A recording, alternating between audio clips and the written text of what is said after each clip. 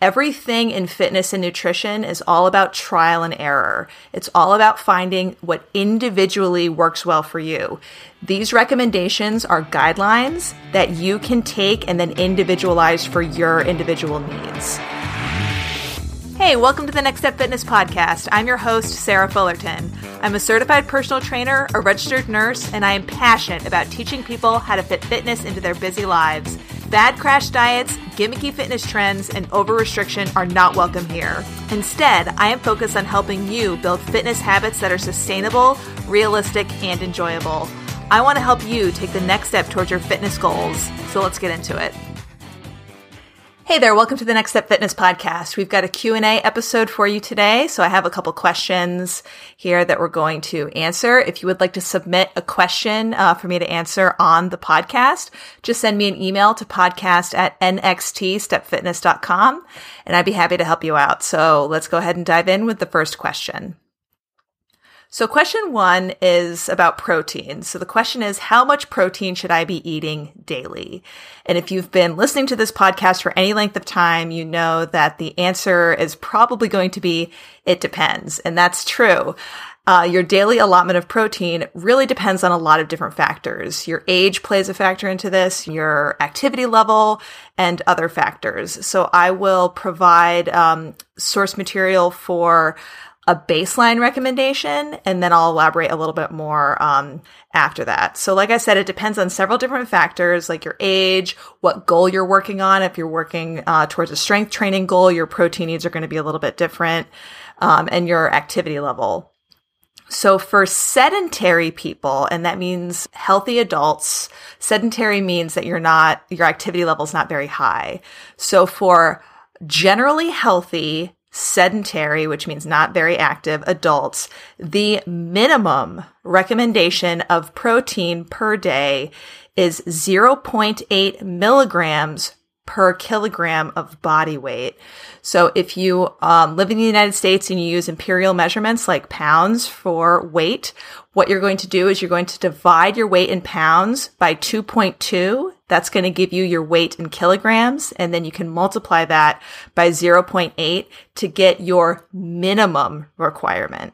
And so I say minimum because there is a difference between the minimum requirement and the optimal level, right? So just because you're meeting your minimum requirement doesn't mean you're at your optimal level of protein intake.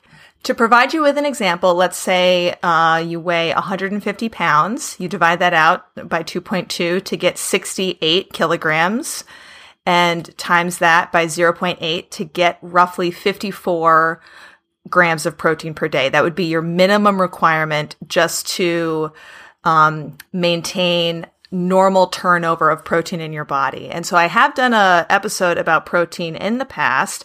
That's episode 39, which is a much deeper dive into protein, but I'll give you a brief overview. Protein is a building block in your body. So in your body, in your cells, constantly things are being built, broken down, reused, and replaced. And so the body needs protein to do this. So to meet your minimum requirement, that's where that 54 gram number comes from. Now, if you're active, especially if you are strength training, because muscles are made up of a lot of protein. So if we're working on making our muscles strong and building our muscles, we need even more protein to do that. So the recommendation, if you are an active person, especially if you are strength training, is more like 1.4 to 2 grams. So it's almost twice as much protein in that range if you are active and if you are looking to build your body and make it stronger. So taking that 150 pound person, that's more like 95 to 136 grams of protein per day. If measuring out to the gram is a little intimidating for you or not something that you're interested in doing, don't worry about it. What I recommend people do is to use their palm to measure out portions of protein, and you use the diameter of your palm to do this. So I always recommend that you start with at least 1 to 2 servings of protein, depending on your preferences, 1 to 2 palm-sized portions, that's the diameter of your palm, of protein in each meal and see how it goes. Everything in fitness and nutrition is all about trial and error. It's all about finding what individually works well for you. These recommendations are guidelines that you can take and then individualize for your individual needs. So, like I said, if you want a deeper dive into protein, what the body utilizes protein for, why it's important, and where you can get it, I highly suggest you check out episode 39 of the Next Step Fitness podcast, which is my Macronutrient 101 series, all about protein. Okay, so moving on to question 2. Question 2 is about core training. And the question is, can I train my core every day? Now, this question comes up a lot with my clients, especially people that really enjoy training their core every day. And again, I would need a little bit more detail about this to answer it more fully for each specific person. Now, my first thought is to ask why they want to train their core every day, because a lot of people, there's a misconception about training the core to give you a flat stomach. Now, training your core is going to provide stability. It is going to grow your muscles and make them stronger. But if your body fat percentage is not at a certain level, you're never going to see that six-pack abs that you see in the magazines.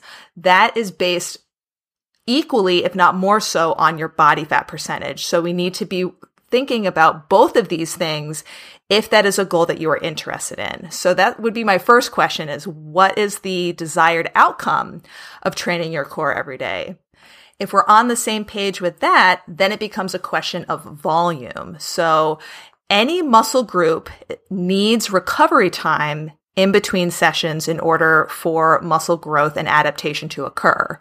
So if we are training our core every day, we need to be able to provide recovery. So let's say you're really interested in having a core round or a core component of each one of your workouts. If you're doing a total body workout, I program a lot of 3 to 4 day a week total body routines, and there is a core component in each one of those. However, we are training the core in different, what's called modalities, different ways. So your core is a very multifunctional area of your body. There's lots of things that your core does. And really, your core is not just the front of your stomach. It wraps all the way around your body like a cylinder. So it involves the lower back as well and into the hips as well. So there's lots of different ways to train this area. So you're not hyper-focusing on one specific thing, but instead getting a more well-rounded training experience. And so, like I said, there's lots of different things that the core can do. So to answer this question, can I train my core every day? Yes, you can, but you have to be smart about it because you want to make sure that you are giving your body adequate time to recover in between the sessions that you are doing.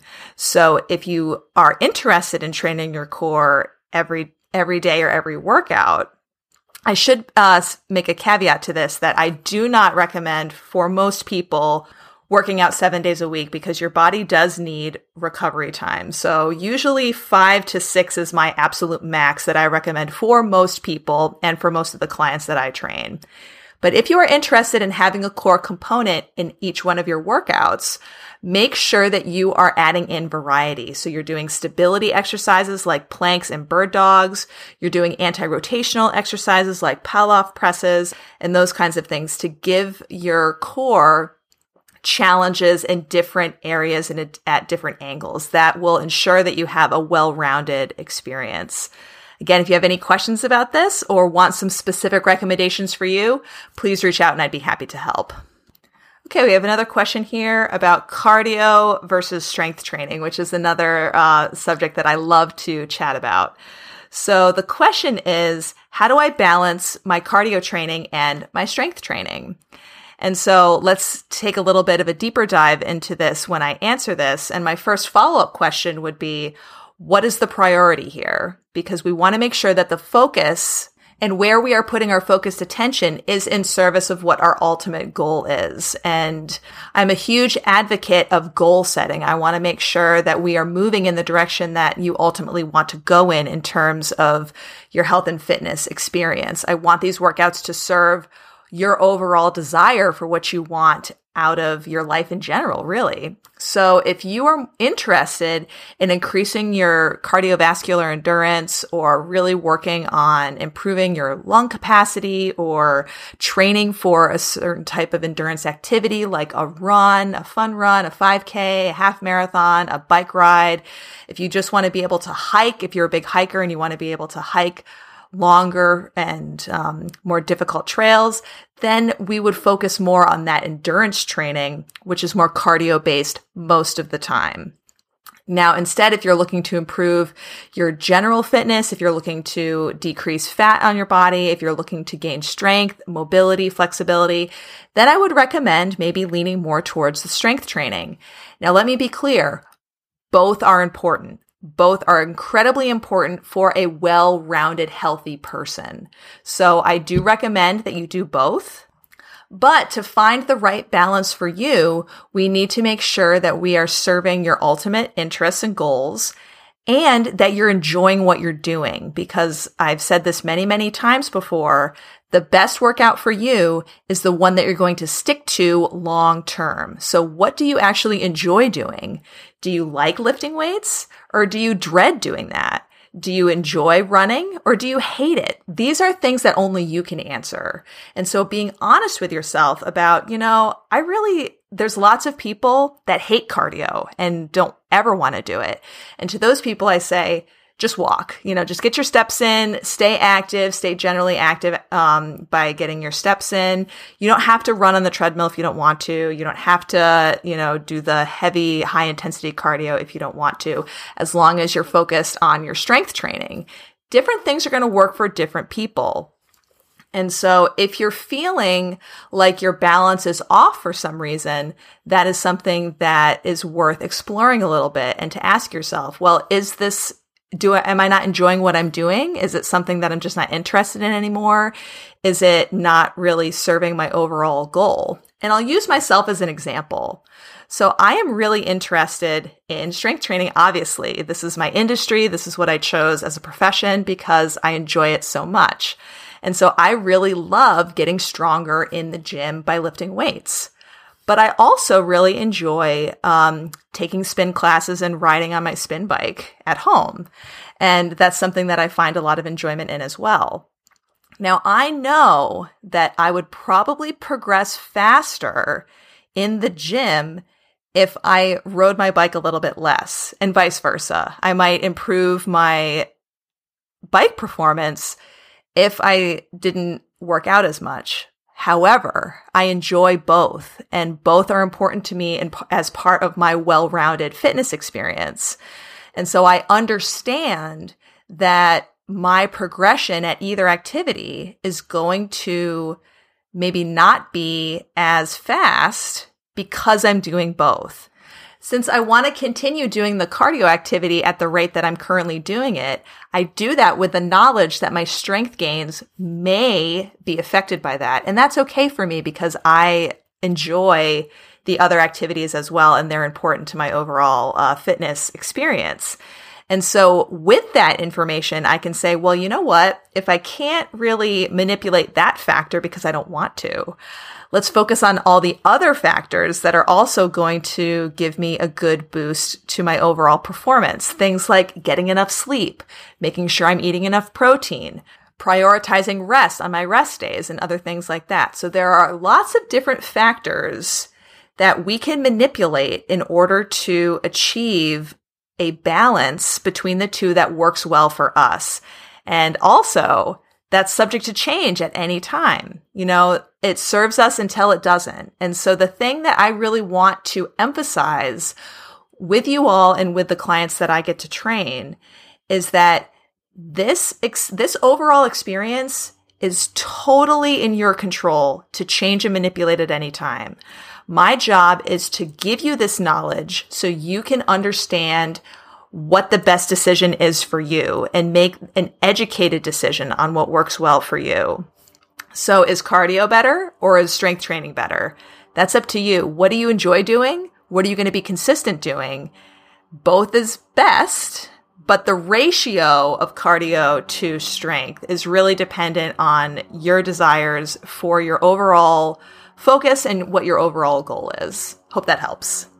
All right, so I'm going to wrap up the episode now. I know this one's a little bit shorter than my normal ones, but I think that 3 seemed like a good amount for questions today. Again, if you ever want to submit a question to me, I love getting questions from the audience. So please send me an email to podcast@nxtstepfitness.com. You can also reach out on social media. I am Coach Sarah with Next Step Fitness on Facebook or Sarah C. Fullerton on Instagram. If you are just getting started with your fitness journey and are looking for a workout that is approachable and is easy to do and does not require any equipment to do, I have a free guide for exactly that purpose.